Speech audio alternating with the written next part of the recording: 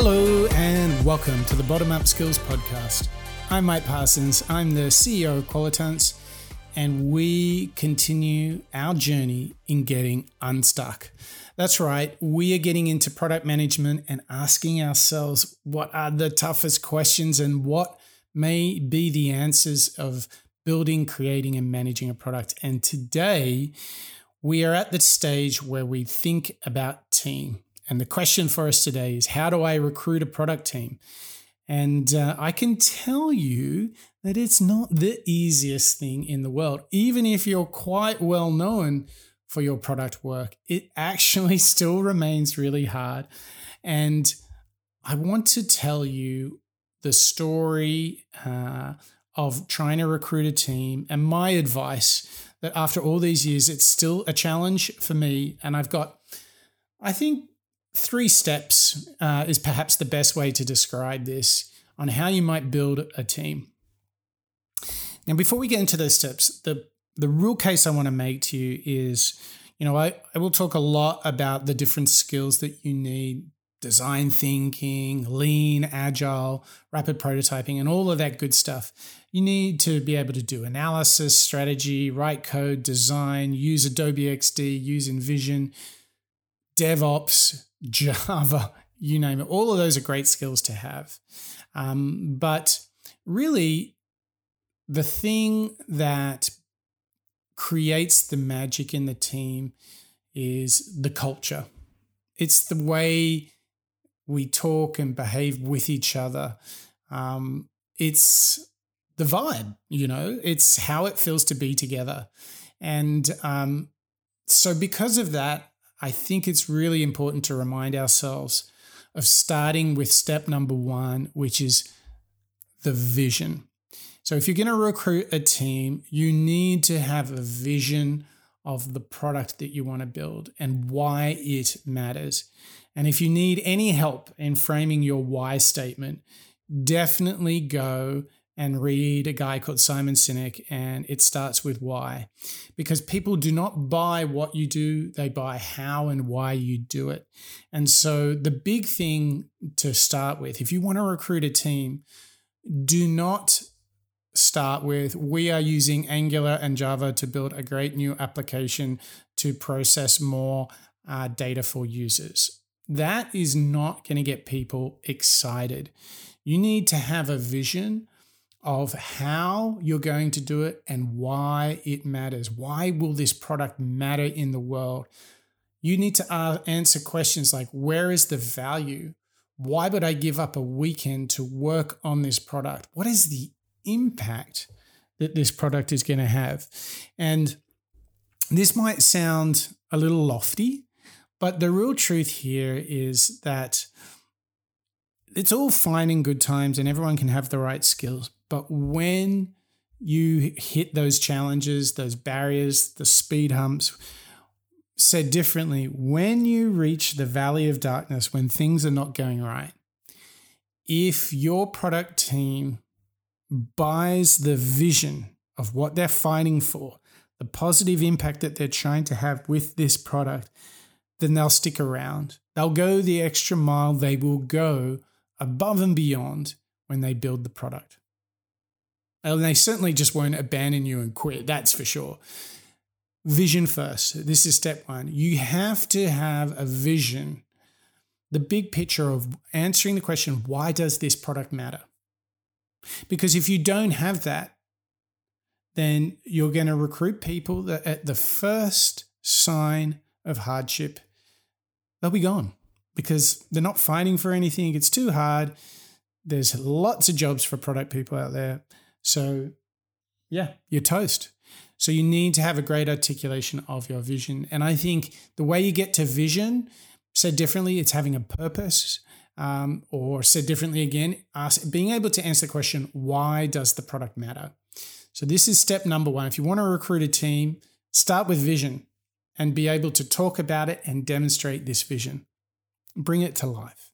So this is number 1. The second step, and again, this isn't going to be the skills thing.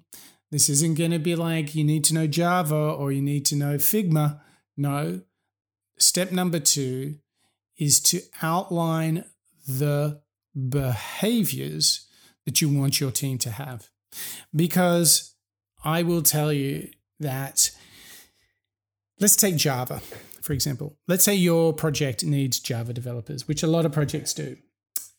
The thing is, if your Java developers or even your designers, if they cannot do two things above all others, then it doesn't matter how good they are at their professional skill because their behaviors are out of whack.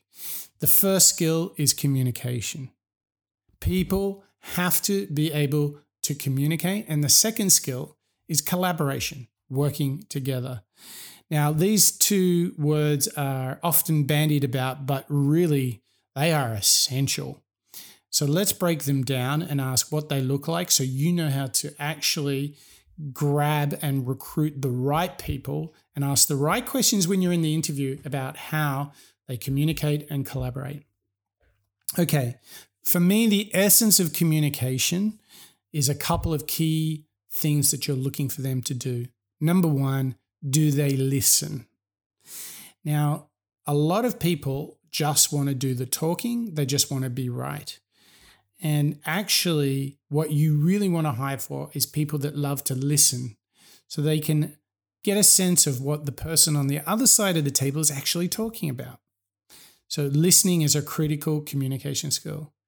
Secondly, you need to see them choosing the right model of communication. Is it verbal? Is it written? Is it a call? Is it a face-to-face? That they're choosing those channels right. And lastly, in terms of communication, and this one is the big dark secret of communication, that they confirm that they have been understood. So products are very complex and often very abstract in the beginning. So there's a lot of packet loss when people are communicating. People are not really getting it, or people are telling something, explaining the product in the way they perceive it, but they're not thinking about how the person on the other side needs to hear, understand, see, or witness the product. Now, when they're communicating, you can have a little checks and balances here by making sure the person understands what you've said. And the way you do that is ask them to tell it back to you. Tell me back what you just heard. And that's a really good way of making sure you've got the right people in your team.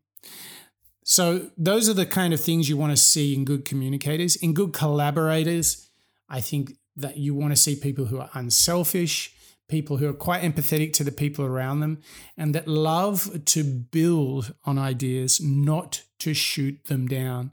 You don't want people holding on to things, polishing them up, not sharing, and kind of working in silos. By default, you want collaborators, people who are prepared to share. They don't always have to be right, but they're really open to good feedback from their peers and from their colleagues. So, big vision, full of purpose and why, and then these two key behaviors, communication and collaboration, you really start to get a good team. And then step 3 is make sure they have the skills. Now, whether it is a designer, developer, new business, customer support, doesn't matter.